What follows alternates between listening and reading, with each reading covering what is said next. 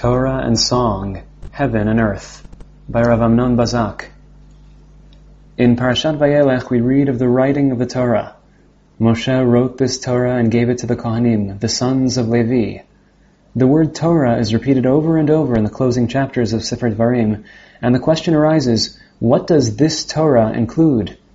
Looking at the literal text, it is very difficult to posit that the reference here is to what we call the Chumash, for the writing of the Torah is described before the end of Sefer Dvarim, so it could not logically include the final chapters of the book. Juxtaposed to the description of the writing of the Torah by Moshe quoted above, we find the commandment to read the entire Torah at the Hakel ceremony. And Moshe commanded them, saying, at the end of 7 years, at the appointed time of the Shemitah year, on the festival of Sukkot, when all of Israel come to present themselves before the Lord God at the place that He will choose, you shall read this Torah before all of Israel, that they may hear. From the Mishnah and Sotah we learn what is included in this context, in this Torah. He should read from the beginning of Dvarim until Shema, then Shema, V'haya, the second paragraph of the Shema, you shall surely tithe. When you finish tithing, the section dealing with the king and the blessings and the curses, until the end of that section. In other words, this ceremony involves reading non-consecutive extracts from Sefer Dvarim. However, it is difficult to find any basis for this explanation in the literal text. Based on the text, it would seem that the word Torah has a more limited scope, referring in fact to the speech of the mitzvot, which is the central portion of Sefer Dvarim, chapters 5 to 26. In the introduction to this speech we read, "This is the Torah that Moshe placed before Bnei Israel. These are the testimonies and the statutes and the judgments that Moshe spoke to Bnei Israel when they came out of Egypt." This would imply that the Torah is a list of the testimonies, statutes, and judgments that follow immediately thereafter. We can understand the verses immediately following the speech of the mitzvot at the beginning of chapter 27 in a similar way. Moshe commands Bnei Israel, "It shall be on the day when you pass over the Jordan to the land which the Lord your God gives you, and you erect for yourselves great stones, and paint them with lime. Then you shall write upon them all the words of this Torah when you pass over." The commentators have difficulty understanding how the entire Torah, from Breshit to Dvarim, is to be written upon stones, and they propose various interpretations. But if the text indeed refers to the speech of the mitzvot, the problem diminishes somewhat. In the chapters that follow the speech of the mitzvot too, the word Torah refers to this speech, as in the following verses, "Cursed is he who does not uphold the words of this Torah. If you do not observe and fulfill all the words of this Torah that are written in this book, to fear this elevated and awesome name, the Lord God, then God will strike you with wonders." From here it would seem that even the command to the king to write a copy of this Torah refers to the speech of the mitzvot. When he sits upon his royal throne, he shall write himself a copy of this Torah upon a scroll before the Kohanim and the Leviim. And it shall be with him, and he shall read it all the days of his life, in order that he may learn to fear the Lord God, to fulfill all the words of this Torah and these statutes to perform them. From these verses it arises that there are at least 2 books of the Torah that were written by Moshe, and the one that remains with the king. For this reason the latter is called a copy of the Torah. Aside from the writing of the Torah, there is another text that our parasha commands us to write the song. Following the command to read the Torah, God tells Moshe that the nation of Israel is destined to sin, and for this reason they must be given the song. God said to Moshe, "Behold, you are going to lie with your forefathers. This nation is going to arise and go astray after the foreign gods of the land into which they go to be among them. They will leave me and violate my covenant which I made with them. My anger will burn against them on that day, and I will abandon them and hide my face from them. And they will be devoured. Many evils and troubles will overtake them. On that day they will say, 'Is it not because God is not among us that these troubles have overtaken us?' But I shall surely hide my face on that day because of all the evil that they have done, for they will have turned to other gods. And now, write this song and teach it to Bnei Israel, put it in their mouths."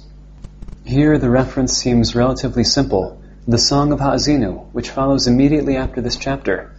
It begins with the words, "Moshe spoke in the ears of all the congregation of Israel the words of this song, until its end," and concludes, "Moshe came and spoke all the words of this song into the ears of the nation, he and Hoshea bin Nun." The purpose of this song is well defined. In order that this song be for me a witness to the children of Israel, for I am bringing them to the land which I promised to their forefathers, flowing with milk and honey, and they shall eat and be satisfied and grow fat, and turn to other gods and serve them, and provoke me and violate my covenant. And it shall be that when many evils and troubles find them, this song shall answer before them as a witness, for it shall not be forgotten from the mouths of their descendants. For I know their inclination, what they do this day, before I bring them to the land which I have promised. The song is meant to function as a witness, which is meant to remain with Bnei Israel even during their periods of sinning and punishment. It is promised that the song will not be forgotten by their descendants.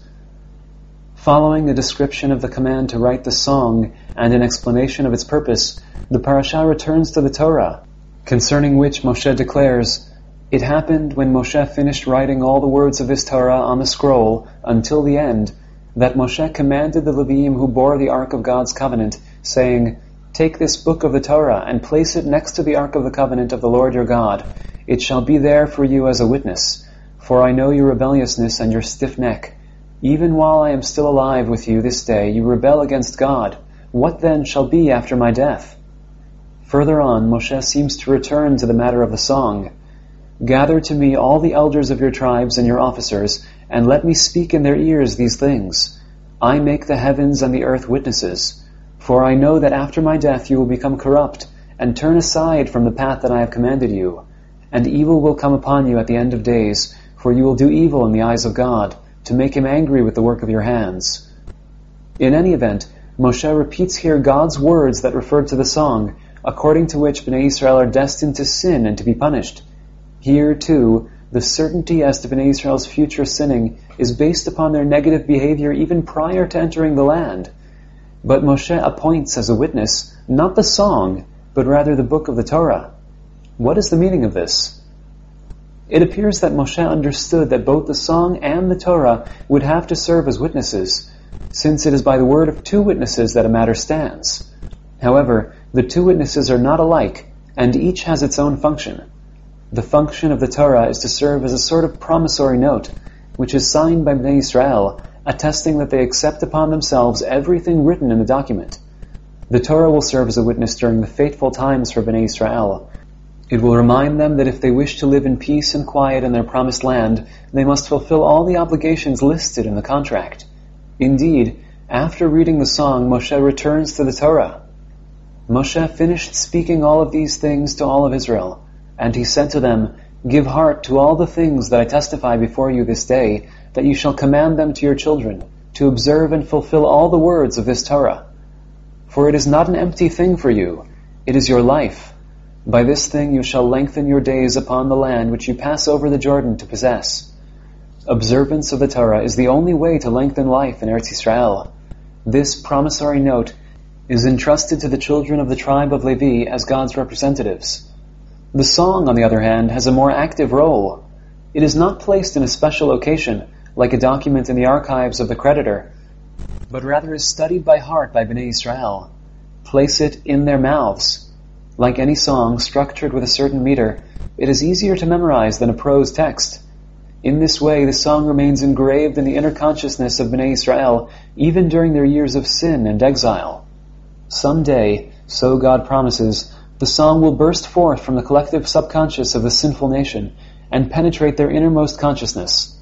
It shall be when many evils and troubles beset them, then this song shall answer before them as a witness, for it shall not be forgotten from the mouths of their descendants. The song is the guarantee that ultimately Bnei Israel will arrive at recognition. On that day they will say, "Is it not because God is not in our midst that these evils have befallen us?" The difference between the Torah and the song finds expression in the status of Yehoshua, who is mentioned in these chapters only in relation to the song, while in every mention of the Torah, Moshe stands alone. This is especially evident in the verses following the Song of Ha'azinu. Moshe came and said all the words of this song in the ears of the nation, he and Yehoshua bin Nun. And Moshe finished speaking all of these words to all of Israel, and he said to them, "Give heart to all the things that I testify you this day, that you should command them to your children, to observe and perform all the words of this Torah." The difference is clear. The Torah is a document of obligation, uttered and then recorded in writing by Moshe, as an expression of the one-time covenant made over it through Moshe's agency. It was Moshe who decided that the Torah too would serve as a witness. The song, on the other hand, will actively accompany Israel throughout their history, and therefore the next leader is also directly connected to it. The Torah and the song are surprisingly interrelated in chapters 31 to 32. The following represents the structure of these chapters in terms of their reference to these two texts. First, the Torah's writing and the command to read it at the Hakel ceremony. Second, the song's writing and its status as a witness and its significance. Third, the Torah's location and its status as a witness. Fourth, the song's introduction, the reading, and the conclusion. And fifth, the Torah's warning as to the obligation to observe it. This structure expresses clearly the fundamental connection between the two witnesses, despite the difference between them. The elementary obligation to a one-time event must be accompanied by an experiential aspect in order to ensure its continuity in the long term. The experience of the song is meaningless if it is not bound up with assuming the obligations upon which it is based. The combination of these two factors is what ensures that my spirit, which is upon you, and my word, which I have placed in your mouth, will not depart from your mouth, and from the mouths of your descendants, and from the mouths of their descendants in turn, says God, from now and forever. In conclusion, it should be noted that there are additional witnesses in these chapters. Gather to me all the elders of your tribes and your officers, that I may speak in the ears these things, and make the heavens and the earth witness to them. For I know that after my death you shall surely become corrupt, and turn aside from the path that I have commanded you. Indeed, like any other witnesses, who must be present at the time of the assumption of obligation, here too the Song of Ha'azinu is named after its introduction, which addresses the witnesses.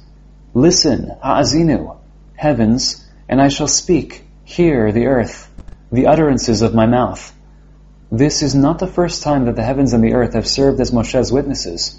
At the end of the first speech in Sefer Dvarim, Moshe declares, when you bear children and grandchildren and grow old in the land and become corrupt, and you make any type of image and perform evil in the eyes of the Lord your God to make him angry, then I make witness to you today, the heavens and the earth, that you shall surely perish quickly from the land which you are passing over the Jordan there to inherit.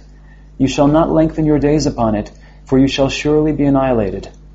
Here, too, the context is the anticipated corruption of Bnei Israel. Again, at the end of Parshat Nitzavim, we read, I make witness to you today, the heavens and the earth. I have placed life and death before you, the blessing and the curse. Choose life, in order that you may live, you and your descendants. Why is there a need for all these witnesses? Rashi writes, why does he make the heavens and the earth witnesses for them? Moshe says, I am mortal, I am destined to die. If Israel will say, we did not accept the covenant upon ourselves, who will come and refute them? Therefore he made the heavens and the earth witnesses to them, witnesses that will exist forever. Moreover, if they are worthy, the witnesses will come and reward them. The vine will give its fruit, the earth will yield its produce, the heavens will give dew. If they are guilty, the witnesses will be the first to punish them. He will stop up the heavens, and they will not give rain, and the earth will not give its produce. Thereafter, you will perish quickly by the hands of the nations. Moshe had earlier made a dual covenant with Bnei Israel. First, through the list of the cursed, expressing acceptance of the commandment simply by virtue of the obligation to accept the yoke of heaven. Second, through the list of the blessings and the curses, expressing the connection between observance of the commandments and the behavior of the natural world. This distinction would seem to apply to the different witnesses too. The first two witnesses, the Torah and the song, represent the contract between God and Am Yisrael. But the latter two, the heavens and the earth, express the way of the world, which behaves in accordance with the conduct of Bnei Israel.